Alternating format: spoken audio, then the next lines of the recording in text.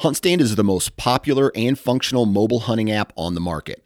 With a variety of base maps to choose from, satellite imagery that is updated every month, the ability to check the weather, know property information, and even catalog your trail cam pics, HuntStand even gives you the ability to import pins and location markers from other mobile apps.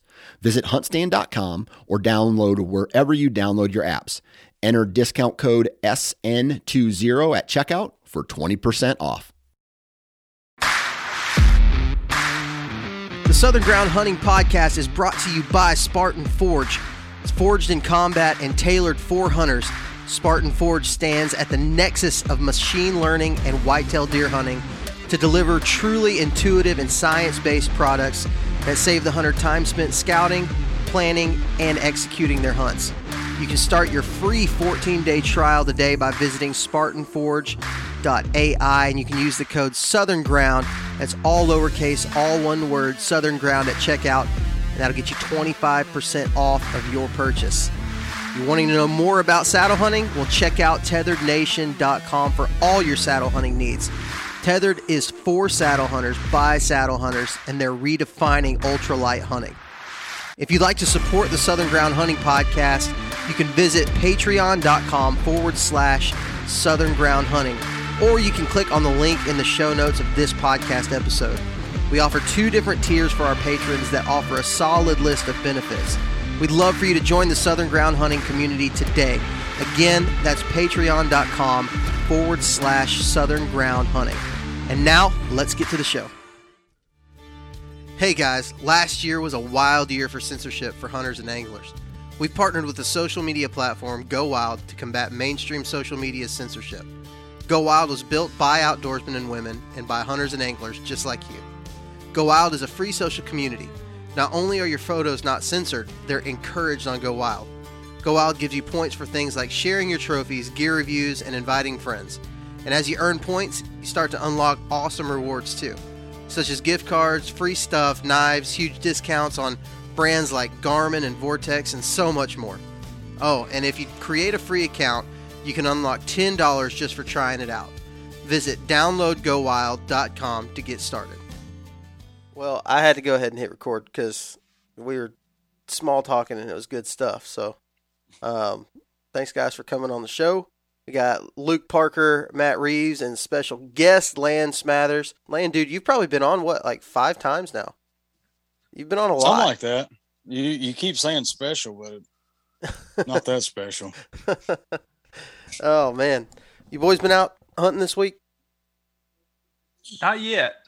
Ready to get back, but haven't been back yet. Going in the morning though. Yeah, Luke, I know you're kind of still probably on cloud 9. That recurve kill.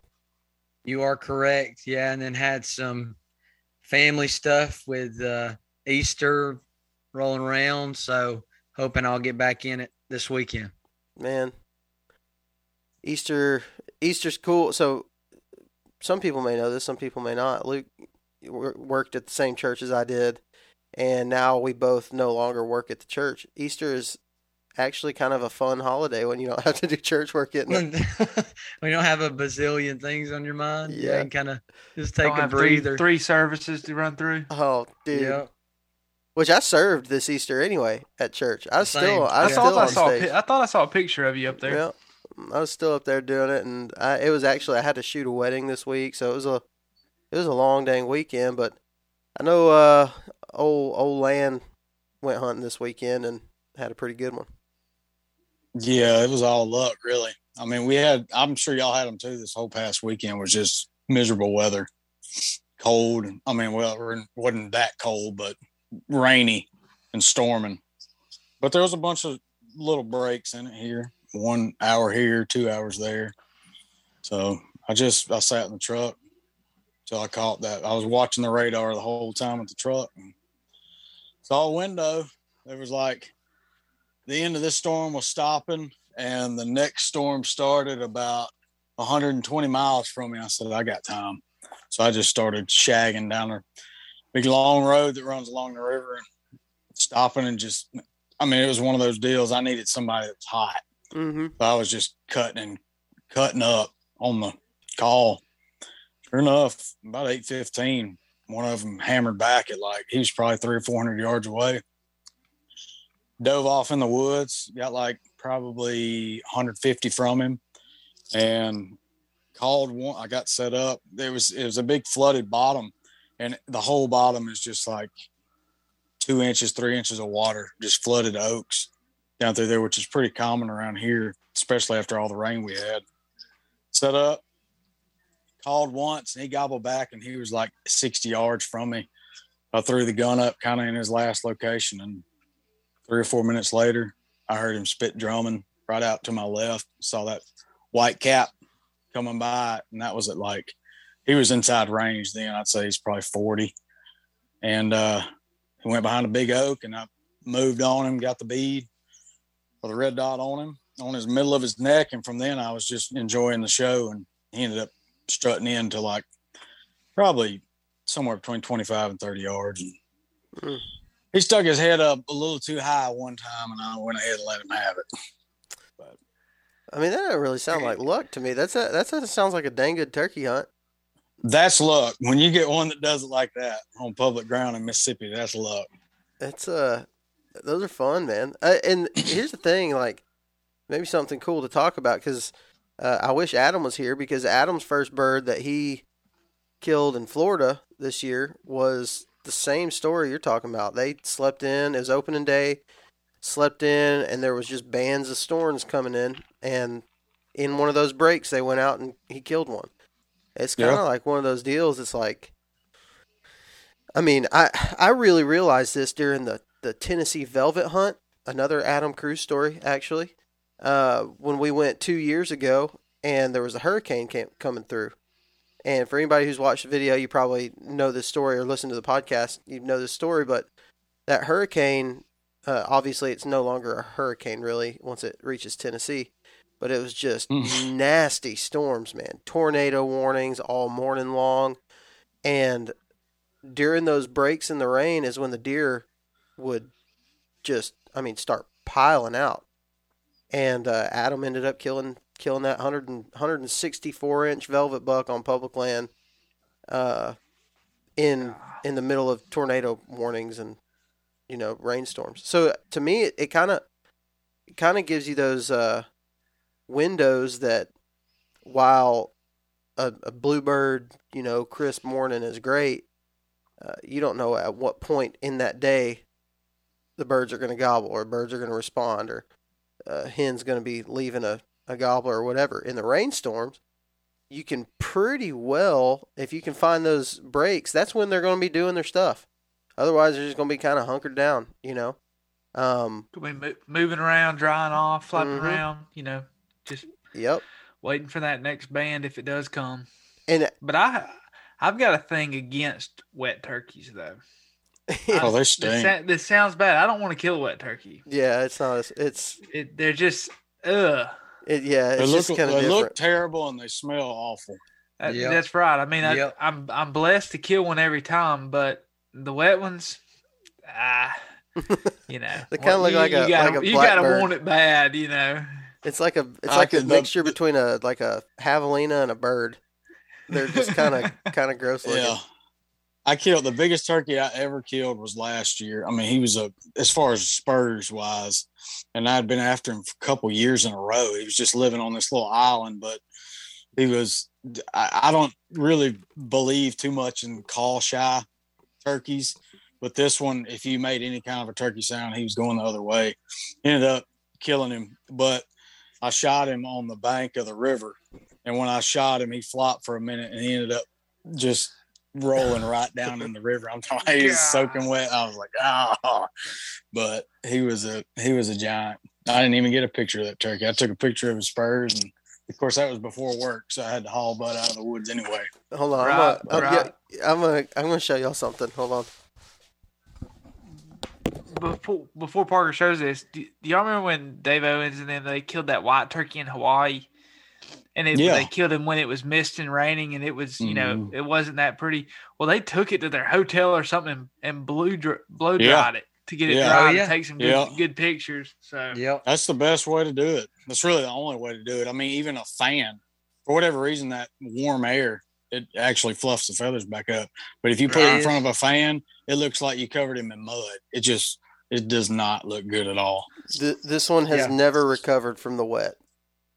No, did you dry him out though? Just Matt was saying, which taxidermists and stuff will do this too. Like when you skin a bird and you'll wash it, but you have to dry it where those feathers will lay and fluff back up real nice. But did you dry that fan, Parker? I tried. Like I did the whole like a while the toothbrush and the hair dryer, and like trying to brush it out, and it just obviously this podcast people can't see this. This turkey fan and it actually wasn't a wet bird that I shot. I left that fan in the ice chest, and water got in the bag that it was in. And it just never recovered. But like I've killed birds before in the rain, like in the fields or whatever, and it's just like a dewy field. Ugh. Yeah, it's nasty. And like when you see people, my favorite ones are when people post pictures with the tail fan all spread out, and it looks like it's like a turkey skeleton. Like they're holding a scarecrow or a crow or something. It's like the turkey had been a real bad drug addict for a few years. Yeah, some of them just don't need to be taken a picture of, and just kill your turkey and go home and eat him. Yeah, or like if you're gonna do a picture, maybe like hold him up by the legs or something where it actually looks at all appealing. I feel like you're ragging on the picture of, was it last year before when I posted that picture of a Jake? It was to the T what we're describing. I go back and I look at that picture and I'm like, this turkey looks like garbage. They do, man. They look terrible. But seriously, it is kind of like one of those predictable things with hunting in general, not just turkeys and deer, but I'm sure I know fish are a lot like this. Like if you're fishing, bass fishing, you find those breaks in rain, and that can be when the bite just absolutely just goes crazy. And I kind of like it. I kind of hate it, and I kind of like it because if I have a day off or whatever, I want to be spending the day in the woods, right? I don't want to be spending the day in the truck waiting on, rain to pass by. But man, sometimes it can be pretty predictable. And it's like, say it's raining, say it's your Saturday and it says rain from 6 o'clock to 7 o'clock or whatever. Most people are not going to get in the woods between 6 and 7 and sit through that rain, but they're going to leave their house at 8 and be going, dang, I wish I was in the woods right now. Mm-hmm. So, with deer, turkeys or whatnot, you need to be there when it's about to happen, not when it's happening. I agree. Yeah. I just throw them frog togs on under a leafy suit and just go stand up under a tree, just head to my chest and just sit there and wait. Just kind of take it because, you'll be dry for the most part. And then as soon as that rain breaks, it's like anything else. It's just like us waiting on a break in the rain to go outside of the house. It's like everything just kind of snaps into play. Mm-hmm. Well, I guess it makes sense, but at the same time, you're dealing with animals, so who knows? Nothing really makes sense. What are you guys doing? So the place that I've been hunting doesn't have a whole lot. It's obviously not like fields. There's some food plots planted, but even those are a little bit tall right now. What's y'all's go-to for like woods birds during a rainstorm? I think it's easier in places like Tennessee or Kentucky or places that have agriculture and have big open areas, but it just kind of seems like everywhere would kind of suck for a turkey during the rain when you're hunting like hill country, big woods type stuff. Mm-hmm. Well, I try not to hunt in the rain, so I'm going to be out on this question. Just don't go. Yeah, y'all. And Luke, y'all got this one. Luke, I know a lot of your hunting on your property is going to be open fields and pastures anyway, so maybe this question should just be directed right towards land, because I know a lot of your stuff is going to be maybe not hill country, but some swamp land, low areas, lots of hardwoods. What are you doing? What's kind of your go-to? Man, anywhere that turkey can get out of the rain, basically. They can get around some areas with a lot of cedar. Basically in the rain, it seems like to me, they stay in those hardwood bottoms and they act just like they would outside of the rain. They're still feeding the whole time. Unless it's the middle of the day, they might, tuck their head and just kind of sit there like an old man and take it. But most of the time they're going to continue what they're doing until that rain quits. Then they start looking for those woods roads, a 2-track, anywhere where that sun's breaking through, if there is sun. If there's not, it seems to me like they just continue what they're doing and just deal with it. But when you're talking about ag ground, we've got a lot of ag ground around here up outside the river bottom too. And this time of the year, especially with as much rain as we've had, they haven't busted a lot of the fields up. So there's still that winter, early spring growth, that's, I would say, spur high on a gobbler. And as long as there's not too much mud, they're going straight to that. But a lot of these fields that are already dissed, they're so muddy. I killed a turkey a few years ago that kind of crossed a corner on one of those fields, and his feet looked like snowshoes where he came through that mud. It was just caked with mud. And a lot of times it doesn't matter how pretty the field is, unless there's some grass buffer around the edge of it, they're not going to go anywhere near that field until it dries out.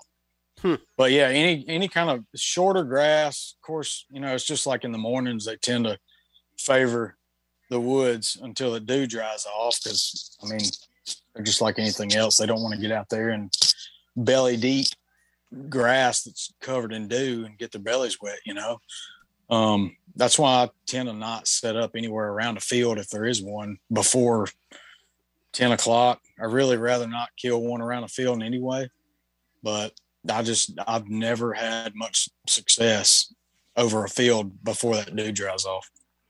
I see guys set up all the time. I even saw a picture on Facebook today. The guy had a full strut decoy, and the only thing sticking up was his head and the top of his fan. The rest of it was just grass. I saw that. I'm like, all right. Did you? Yeah, I saw that. I was like, man, good luck. Yeah, prey will be hiding in there. They don't like that tall grass. Yeah. It's a tough thing to learn. It's a hard lesson to learn because you see, when you're driving on the road, you see birds in fields. You hear them gobbling close to green fields, and it's very tempting to set up your decoys. If you're using decoys, set them up.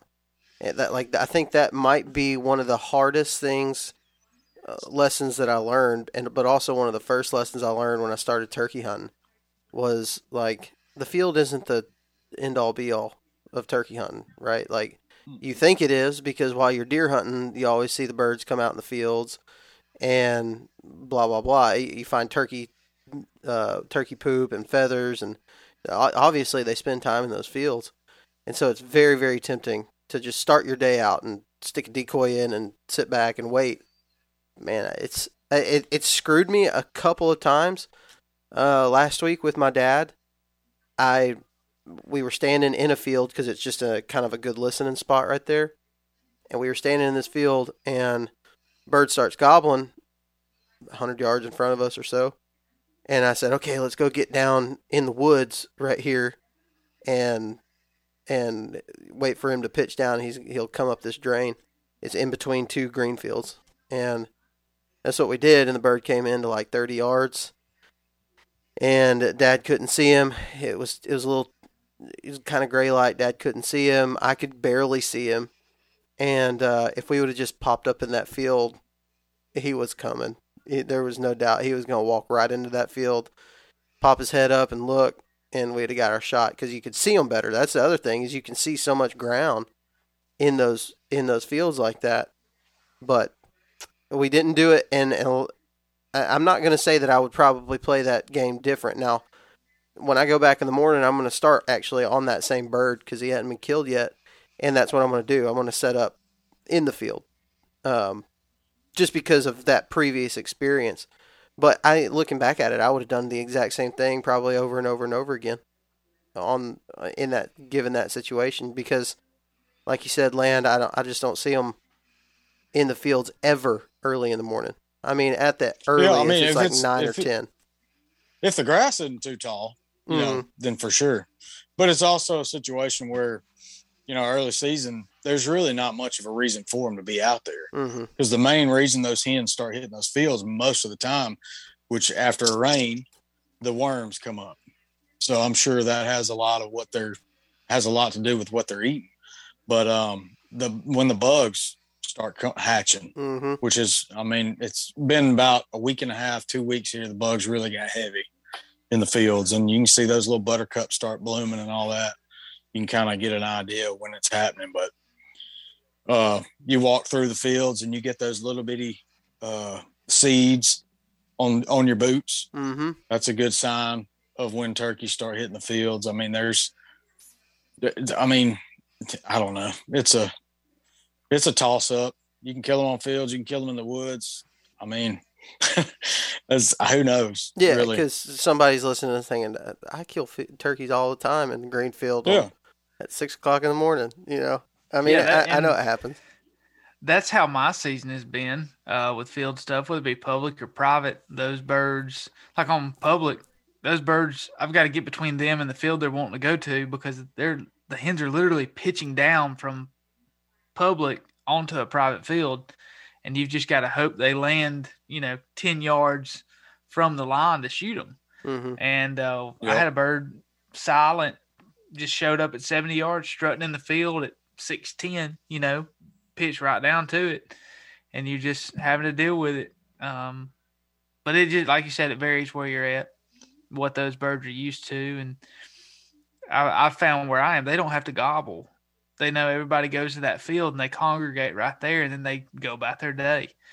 And I don't know if that's from hunting pressure or what, but last year I literally set up on a fence and I did not call, kind of like the bird you said in Mississippi. If you called to him, he went the other way. I just sat there and didn't say nothing, and had him coming strutting right to me, and I screwed it up. But they didn't want to call. They knew where to go. They knew where the hens were going to be, and that's their routine that they went about. Yep. Do you guys ever find them using pines, like a mature pine canopy in the rain? Because I always feel like that's kind of where I gravitate to in the rain, just to stay a little bit drier. I don't know why. It just feels drier in those. Maybe it's kind of the same concept as what you're saying, Land, with the cedars. Maybe like just because the evergreens, they kind of create that thicker canopy. I don't find myself in the pines too much. I try to steer clear of them. I'm not a big fan of hunting pines, but it would make sense to me. I don't know. Somebody else with some more experience with pine country could probably answer that better. I've got pretty much on the place I've been hunting, I've pretty much only got pines. So I can't get out of the pines out there. And that's honestly one of the reasons why I don't like it. And I think that's why I'm struggling so much right now, is because I think obviously there's turkeys in there. They're gobbling. I'm hearing them gobbling. They're there. They're living there in those pines. And with there's a big giant holler. This is the way the property sets up. It's pines on top, a big giant holler that's got hardwoods in it, but the slopes going down in that bottom are all bluffed. So I don't know if y'all saw a picture I posted a couple weeks ago, but they're like really tall, straight vertical bluffs. Not just like some boulders here and there. Like they're just the whole thing. It's a canyon. And are they roosting on that transition? Sometimes more towards the oaks. Where I'm finding them roosting are there's two different locations that this holler where it starts and where it ends. And there's a waterfall on both ends of it. And you're talking about, on this property, you're talking about maybe 1.5 miles to 2 miles of bottom right there between one point and the other point.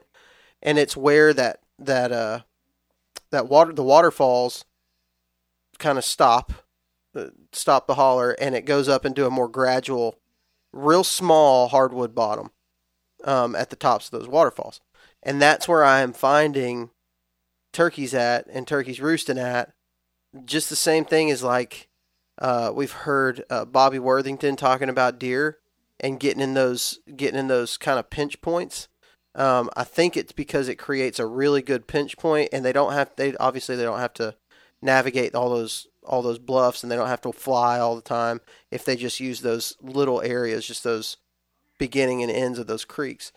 And so I'm fine on doing that. But the other thing that makes it really hard is because they're right on the edge of these pines, and the understory is basically non-existent in these pines.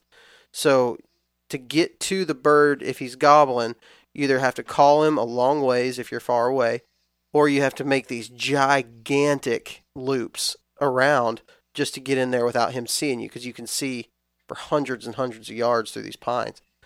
Yeah. And so it makes it really difficult to move on them. And then trying to come at them from the other direction, you're dealing with these giant bluff walls that I'm telling you about. You can't really get in and out of there to come at a turkey from the backside of them or whatever.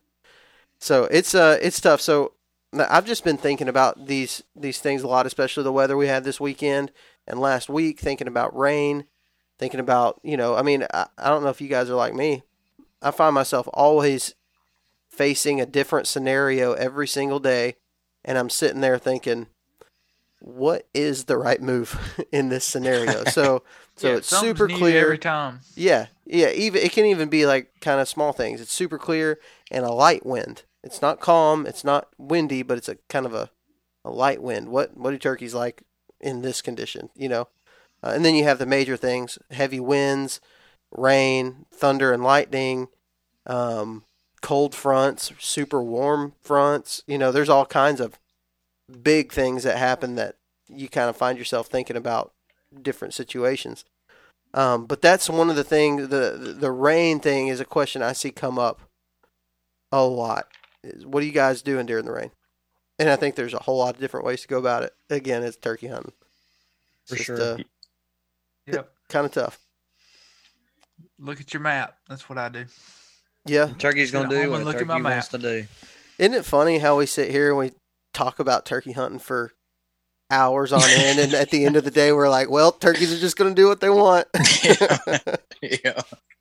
Does it make there's really no recipe at all. Because, you'll see a turkey sitting out in the middle of a field after a rain, sun pops out, and you're like, yep, he's doing what he's supposed to. And then you see one over there tripping through a thicket.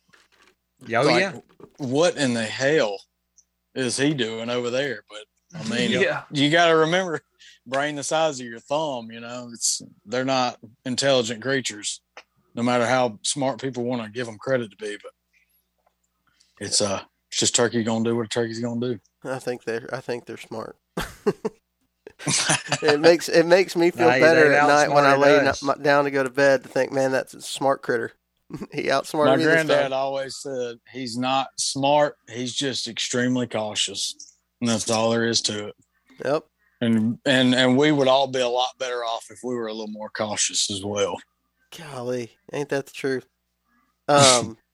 Speaking of caution, there was about 3 pounds worth of tungsten floating around the woods yesterday, in all kinds of directions. Actually, only 2 pounds because 1 pound went square into a pine tree. Dude, it was so. Like I said, I've been having a rough time, man. On paper, I've had a pretty good season. 3 birds is a pretty good, solid season, but I've gone a lot more than I have in the past. And I had this bird come in yesterday. You're talking about land. You were talking about your quick 5 minute hunt, And I think I said something like, "Man, I need another one of those." I'm like, crap, I had one of those yesterday, and I just didn't do my part of it. And I sat down probably about 8:00 after going to another spot and not hearing anything.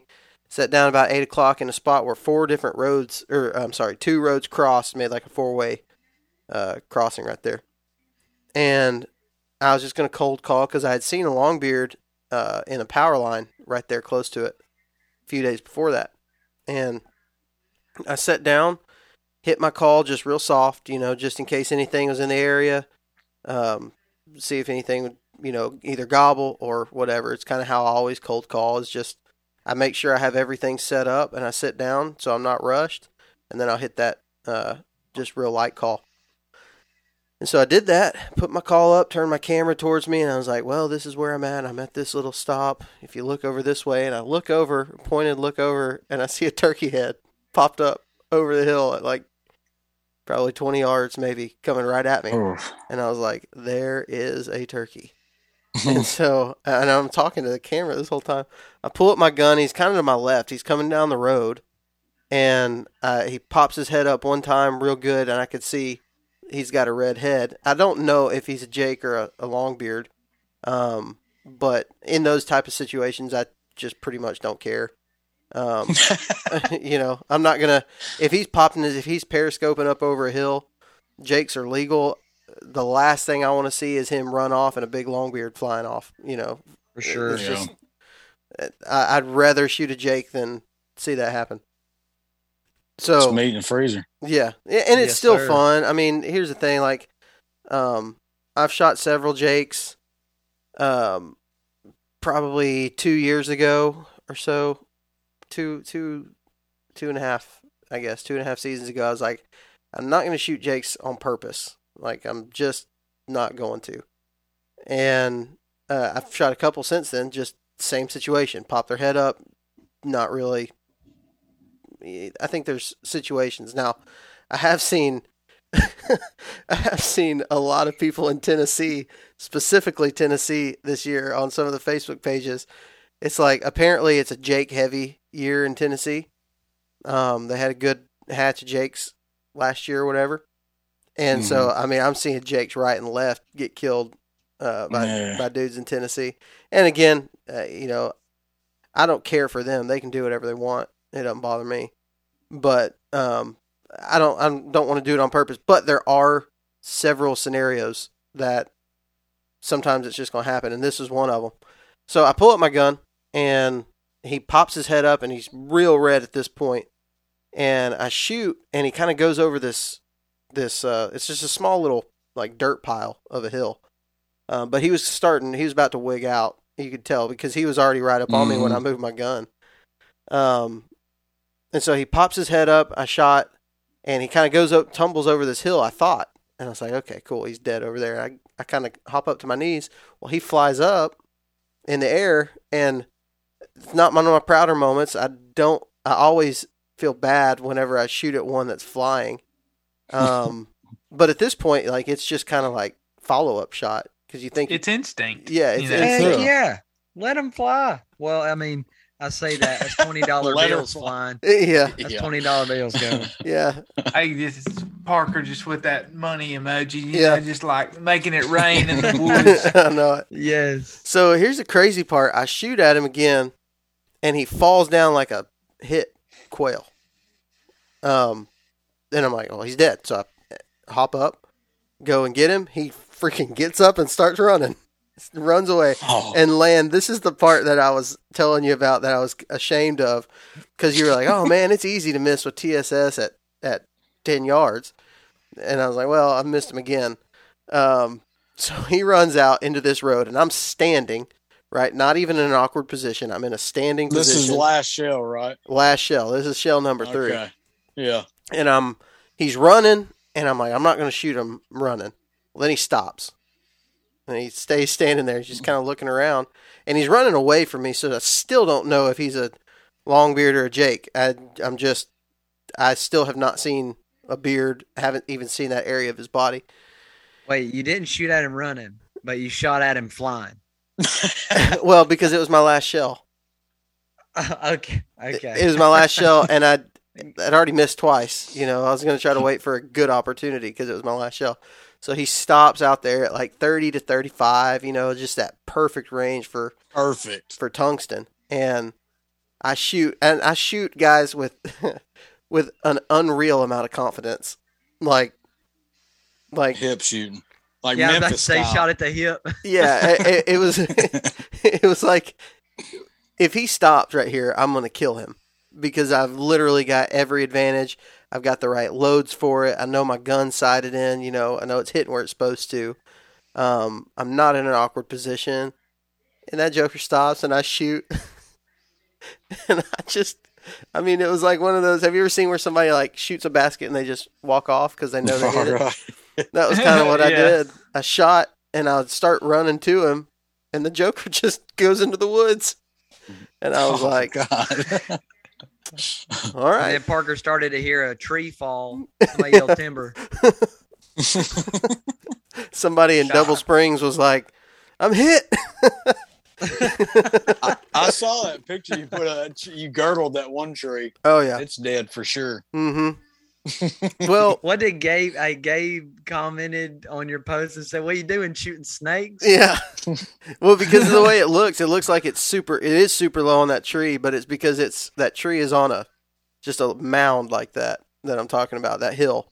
And so it was a cluster, man. And I was so mad. Now I will say this: whenever he ran into the woods, I didn't see a beard. I know it was a male turkey, but I didn't see a beard flopping. I didn't really get a great look. Off. Yeah, I probably shot it off all in the air. That's so. I was literally about to say that. That is so funny. It's flying, and that beard just comes falling down. It's just raining. Like, what is it? It's raining these little black hairs. It's catchy. So if that happens, if you shoot a beard off of a turkey, can you hang it up on your wall of beards that you got hanging up? No doubt. And you did that tape it together. Yeah, everybody on the club now is going to think that he's a there Jake. You go. He's going to let him walk. No, it was one of those things where, like, you almost have to just laugh about it. I got one. I got so a bad. Worth laughing at. Let's laugh. I want to laugh some more. I want to laugh at somebody else's expense. Eli Frierson. He's shooting a 28 gauge, and he's so proud of it. He's got Apex, TSS, and it's a bad little dude. He's killed, I think, two for sure I know of this year with it. But I took him to my honey hole in public. I'm like, dude, this is the spot. And the whole drive, when you take your buddy, you're talking the spot up the whole time. You're like, we're going to get up here. It's a 40-minute drive, and we ain't going to hear a dang thing. And that's what I'm thinking the whole time. I just heard 3 in there a few days before. Well, we get up there, and I let him borrow my bike, one of my extra bicycles, and the gears are broke on it. So it's in like the lowest gear that you can get, or it might be the highest. Either way, your feet are doing like 90 miles an hour, but you're going 3 miles an hour. Yeah. He's doing that right beside me, and I'm laughing my butt off. And we finally stopped like 0.3 of a mile down the road, and we're trying to figure out what's going on. Well, a turkey gobbles right out to our right, like 500 yards, 400 yards probably. Off in the woods, pretty good piece. So we're sitting there, and I'm like, man, do we want to go after that one, or we want to keep going down? Well, he gobbles, and then another one gobbles, then another one, then another one. Then it ended up being 5 gobbling turkeys back in this bottom. I'm like, all right, well, let's just go in here. So we go set up about 100 yards from the main 3. And I'm not going to say that they definitely weren't Jakes, but they sounded too good to be Jakes. I've heard some really nice full roll gobbles from Jakes, but these 3 were doing the thing. We set up, sure enough, they pitch out, come straight to us off the limb. He's sitting to my right. I got one of them at 35 yards, and they're all 3 long beards, and I could have drilled him, wanted him to shoot one. He couldn't see them. We let them fade off. They get about 200 yards through the woods, start breaking back to the south. So we make a big J hook, get out in front of them. They gobble, and then one of them breaks off and flies the river. And the other 2 keep coming in towards us, and they lock up at like 80 yards. We're still standing back waiting on them to see what they're going to do. And they set up shop at like 100 yards, 85, 90, something like that, right off in the woods. Kind of hard to say in that timber. We let them set up. So we creep in about 70 from them. Call a little bit for about probably 20 minutes. They never broke. They're just sitting there gobbling their brains out, strutting. We can hear them drumming. So I said, let's hands and knees it up here to this oak tree about 25 yards in front of us, but back to their left just a little bit, maybe make them think that we're kind of squirting them. So we crawl up there, get set up, do it without spooking them, and they're still just hammering. And we sit there and just play the sweet game with them for probably 40, 45 minutes. And eventually they decide that's enough. They break and they both come in, and they're coming and they get to like 30 yards. Eli's got the red dot on one of them. And I mean, it's like the most vibrant red head I've ever seen in my life. It's just a beautiful turkey, big bodied turkey. The other one's solid white head. He's half strutting coming in. He jumps up on a log and I say, kill him. And he pulls the trigger. And I mean, simultaneously as he pulls the trigger, that turkey drops his head to jump down off the log, and he shot straight over the top of him. And of course they both pick up and fly off. And at this point, he just throws the gun down, and I'm just kind of laughing because there's nothing you can do. Everybody in the world that would have taken that shot would have missed that turkey. But, I mean, that's one of those situations. You played the game right. It was an awesome hunt, but at the end of the day, it just wasn't his day to die. Dude. You know, those suck, man. The worst luck in the world. Those suck. I hate them. I've had them. Lord, I've had them. It's not like his head's sitting there still and you just missed him. It's just awful luck where he dropped his head. I mean, his head had to drop. We figured it was probably somewhere between 14 and 16 inches. Because, you know, when they stretch up on a log and then they go to jump, they drop their head actually like lower than their spine to jump down. And that's what he did. I mean, he just instantaneously dropped it as soon as he pulled the trigger. Should have body shot it, man. Yeah. Yeah. I don't know. I have had situations in the past where your luck is just not good. Like you just can't. I've had it more with deer probably than turkeys, where it's just like, really, the loggers had to come in right then, or that dog just happened to just don't be talking bad about my loggers now. You know, there's situations like that happen all the time. Freaking squirrels with deer. Squirrel just happens to hit the wrong limb and the deer wigs out, and it's just annoying. Having deer messing up my turkey hunts. Really? Oh, I hate deer during deer season. I mean, turkey season. I don't see a lot of them. But opening morning, I had one get between me and a gobbler and started blowing. Just staring at you at 20 yards. I was watching a Catman video the other day, and he's like, this sucks, man. Keep seeing so many dang deer, and they're just running out everywhere and blowing all over the place. Like, yeah, we don't really have that problem where I hunt. We don't. I almost never see deer. Well, it's hard to see them for you anyways during deer season unless it's that magic little window. That was find all those holes to hide in. Today was the first deer I've seen since turkey hunting this year. And do you even look for sheds while you're turkey hunting? Yeah, I do. I don't ever find them, but I look. Well, especially if I'm in like a thicket. I went with a buddy 2 weeks ago, and we found two. Well, he found a shed from last year on a deer that was killed this year, and then found a fresh shed. Dang. That's awesome. But I haven't found anything yet around here. Well, you know, I mean, speaking of your turkey hunting, Matt, you said you've missed about 2 weeks of podcasting so far.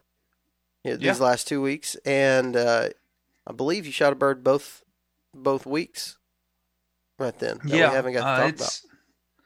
It's been a good season. I've had 4 weekends and killed 4. Well, I've been a part of 4 deaths of turkeys. My dad killed one that first weekend. Then we went back the next weekend and kind of had the same scenario happening, but the birds shut up. We went to walk to them. As we were walking to them, we stopped, threw out a call. Nothing. I was going to do a locator call. decided not to and heard something walking.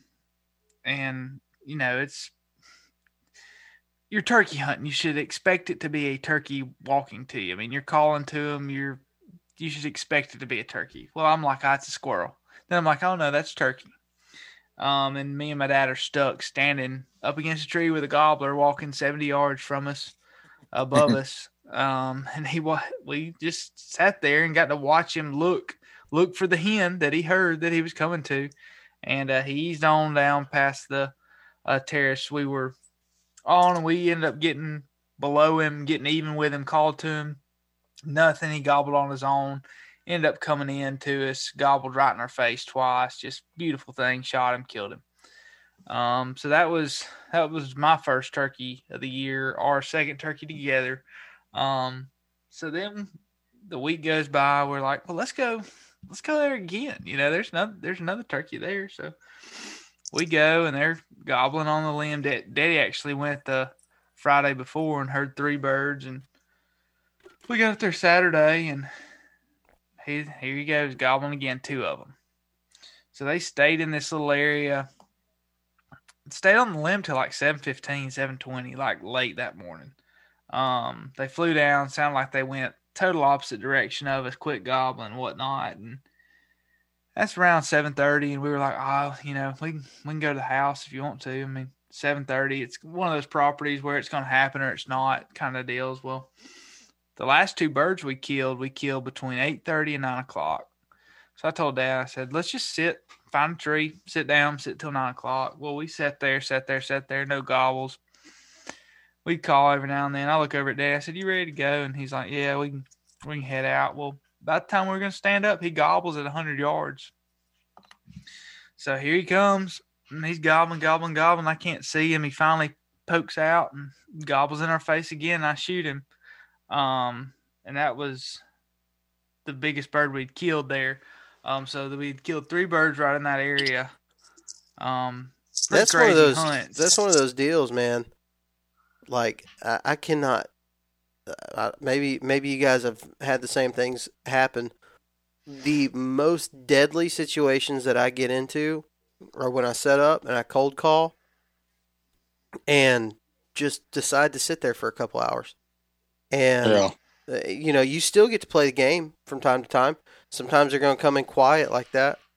But sometimes, you just know you're in a good spot, and eventually he's going to gobble, and you get to do the fun part of turkey hunting. Killing one quiet's still fun, but man, when they start gobbling in your face, and you may just need to adjust a couple of times, and man, I could go off and tell story after story of times when I did just that. Like, man, I should probably move to another spot. And that's years of me messing up to finally this year saying, just put your butt down and just sit here. Mm-hmm. Because I'd move, I almost, like on my first bird, we almost screwed up. We almost walked right up on him because we were impatient. We were going to him. He heard us call when he was on the roost. He knew what tree we are, tree 243.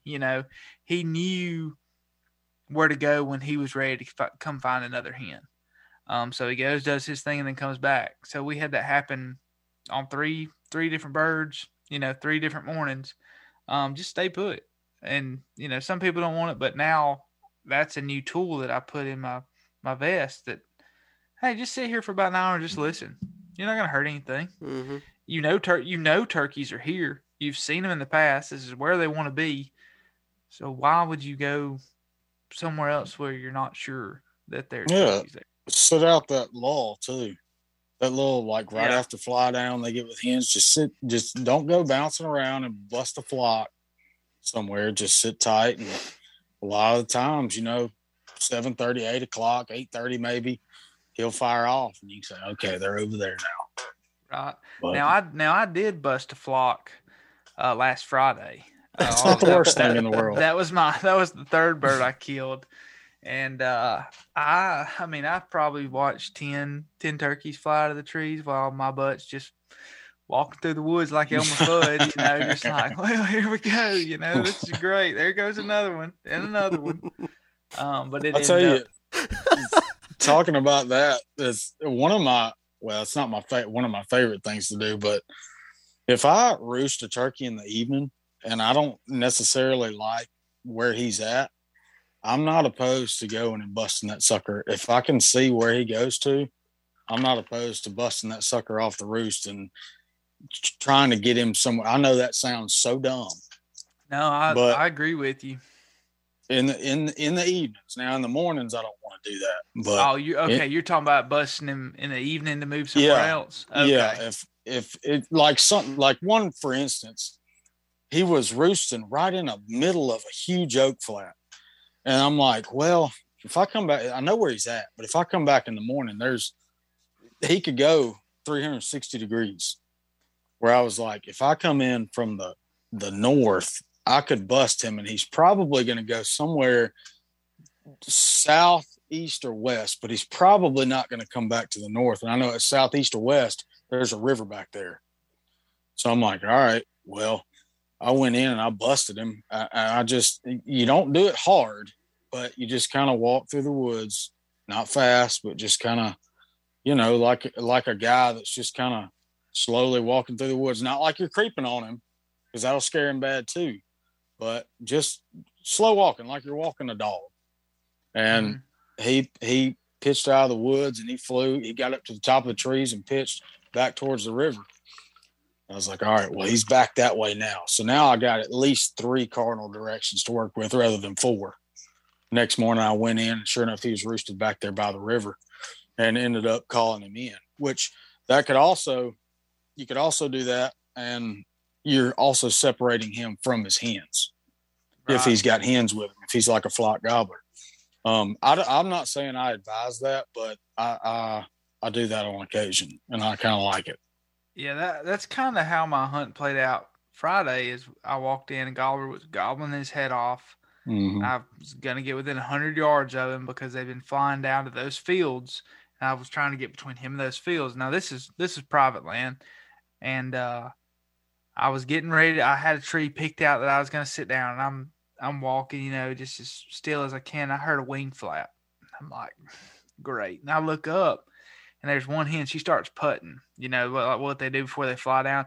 Well, every time she's putting, that gobbler's just caw, just nailing it. And next thing I know, it looks like a dang covey of quail bust out of the trees. Like 6 different birds start flying everywhere. And I'm like, well, shoot, there goes that. He shuts up. Well, then another bird starts gobbling. And this is all early. I mean, they're just now getting ready to fly down.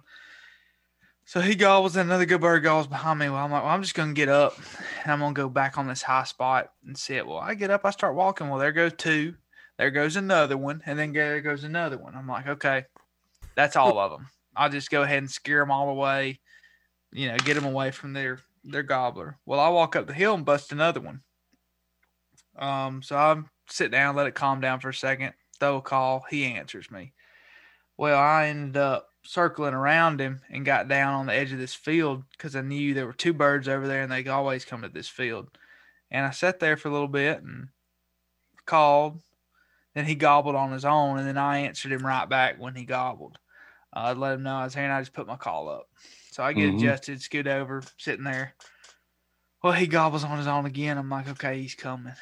Well, I'm sitting there. I look to my right, and at 15 yards, I can see that blue and white head just coming through, looking. Well, he gets to the field edge looking for a hen, which I'm hid in some cedars.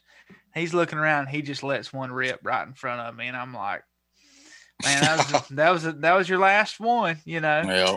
And he walked out in front of me, and I shot him in a wet field. And I've never gotten up so fast in my life and went and grabbed this turkey to get him up out of that wet grass. And almost messed up and grabbed him by his feet. And he had like 1 inch and 8 spurs, pretty good bird. Ooh. And I was glad I picked him up by his head instead of his feet. I'd have had a little souvenir of my own to take home. Yeah. But yeah, that was a fun hunt. And sometimes it's like kind of like what you said to me, Parker, when you bust up some turkeys. Usually you can get on them because you bust them up, and then they have to go looking for each other because That's what they do. That's why a gobbler gobbles, is to get the hens to come to him. That's why a hen yelps, is to know where the gobbler is to go to them. So you're kind of busting everything up and making them do it the way they need to do it, instead of just pitching down in the field and they're all there to have fun. That's where it's like that fall turkey hunting tactic. Yeah. Find a flock of turkeys and bust them up. It works just as good in the spring, man. You get one that's spinning on a limb, gobbling his brains out. That poor sucker's good as dead. I mean, you can get inside and be the first one to hit the ground. That's one thing that's lost too, is the fly down, like with the wing and a cackle. I mean, that is one of the most deadly things in the turkey woods that I know of. I mean, it's you don't see a whole lot of people doing it these days. It's just a forgotten tactic, I think, but it works. I struggle with it. I struggle doing it, because most of the time I'm not hearing a bird. I'm not trying to get close to a roosted bird because I don't hear one gobbling. So I almost never will do a fly down cackle unless there's a bird roosted there gobbling somewhere close by. It's like, since I got on this lease property, I've heard a few more gobbling on the limb, but man, hunting the public land out here, it's like pretty dang rare that I ever get on one on the limb. It's usually just walking around, soft calling, trying to strike one up. Yeah. Late morning is typically whenever it happens for me. And so that's why it's one of those things, like my fly down cackle is pretty awful, because I don't do it a lot. Well, I mean, there's not much to it. It doesn't have to be a perfect. It can be just three cuts real quick, and some wing beats. That's what most of them do anyway. I mean, a real fired up hen will give it that full, 8-10 note cackle as she's coming down. But a lot of them, I mean, most of your hens don't pitch down with any call at all. It's all wing beats. Mm-hmm. You'll just hear one. And they're usually gliding, just one fan. And that I took a guy hunting his first time ever turkey hunting this year, and I was like, we're gonna hear bird gobble, we're gonna be right on them. I had high confidence on this public piece. We heard one gobble that morning, but we sat under a hen. She was right in front of us, about 10 yards, and he got to watch the whole thing. Got to listen to how soft they call, the tree yelps that everybody talks about, because they're not loud when they first start off, but that she's up there pruning herself, getting herself all pretty for her man when she flew down to that field. But she made a little bit of a cackle, but they sound awful, compared to these sounds, sound boards or whatever you want to call them, that people are running, that this is what you need to sound like. That doesn't sound nothing like a wild hen. No. They sound terrible. A lot of them sound like a dang chihuahua barking. Like you're choking on your mouth call or something. Yeah, when you actually almost hear like a Jake yelp. Yeah, yeah. When you actually hear it, you think, man, my calling is great. Yeah. I'm good at this. Awful. Like, compared to this, like, girl, you sound like crap. Dude, I often wondered why God decided to make us where the women are pretty and the men are goofy looking, but he decided to make turkeys with the birds. Where a male turkey, different. A male turkey is just like a beautiful creature, and then the hens are just like, ugh. That's like that with most birds, man. It's crazy. Have you ever seen cardinal? Everything. Have you ever seen? Can you imagine? Go ahead. I was going to say, have you ever seen somebody in a state where it's legal shooting bearded hen in a wet field? That's an ugly son of a gun is what that is. Yes. Like a wet possum. Yeah. Just grinning. That's it. Oh. What were you going? You're going to say something, Lan? I said, if we were pretty and you added the male ego in on top of that, we wouldn't have anything going for us. That's true. That's true. We had to work. We had to work hard. We had to get a hard work ethic somehow. Exactly. It's funny. It is funny, like, depending on who you're talking to, because my wife, I've said it before, my wife thinks that turkey is the ugliest dang animal that ever existed. She said it looks like a colorful nutsack. I was just literally just about to say that. This is funny. My mother showed interest in the turkey. I was cleaning it and whatnot. She was interested in, the digestive system and seeing what it ate or whatnot. Well, then she reached up there and touched its head, and she went, "Oh, like, oh, what was that?" I'm like, "Mom, quit, stop." Oh, felt that before. Bring it back to good times. Just walk away. It's a familiar texture there. A little redder than I remember. Holy. Matt, you said this was your mother-in-law or your mom? No, my mom. Yeah. Oh, tell her not to listen to this one. No, she won't. She won't. But it was funny. That is hilarious. Oh man. Well, fellas, I just looked down at the time. We're running up on an hour, so I got to get up early. Very good. I'm taking my boss hunting in the morning, so I hope we kill one. Heck yeah, Land, you're tagged out. You don't even got to worry about nothing, do you? Well, I'm gonna keep listening because I got the old lady wants to shoot one, and I got 2 buddies that are struggling. So I'm gonna try and find a couple more. You have 3 buddies. You turned into the guy now. You probably haven't heard from them all year, have you? Hey man, you got any turkey? You ain't no. Have you ever hunted here? Put me on a bird. Yeah. Oh, no, once I'm all done, it's fair game for anybody now. I get a little selfish early season now. Well, I'm the same way. People wonder why I don't want to hunt with them, and it's like, man, I got to get my dose of whatever this is. Mm-hmm. That's a one-man game. I mean, I'd rather be by myself anyway. So, it's easier to hide one person than 2 or 3. It is so much easier, and like, it's one thing if you're hunting places where you know you're going to have lots of opportunities. Like I see people all the time who are taking people out.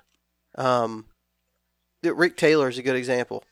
Rick, he's been on the podcast, incredible turkey hunter, and he's talked a little bit on the podcast about the property that he gets to hunt. It's a very good property in Tennessee, and he can take people and, film for somebody or heck, have his daughter out there hunting or whatever and not ever have to worry about his birds because he knows it's going to come. But like when you're hunting a lot of the properties that we hunt in the areas and in the county, the parts of Alabama that where we're at, and then Land, I know Mississippi ain't a whole lot different. It's tough hunting. And you're just like, man, I don't want to take somebody else out because I don't have a whole lot of opportunities anyways, as it is. Yeah. But it's also just, I'm the same way with deer. Like when I shoot one, when it comes to tracking time, I just tell my buddies, I'm like, y'all sit tight right here. I'm going to go up here and I'm going to find my deer. I'll call you up here when I find him. I guess I'm weird about it, but I like that kind of alone time. Yeah. That moment of death, I guess you could say, but I don't know. I love hunting with buddies and I've done it all my life and it's awesome. But at the end of the day, those ones that when it's just you and him and the woods sitting there up next to a tree, it's special. For sure. That's so good. Parker's tearing up. Yeah. Oh, fellas, thanks a lot. Yeah, man.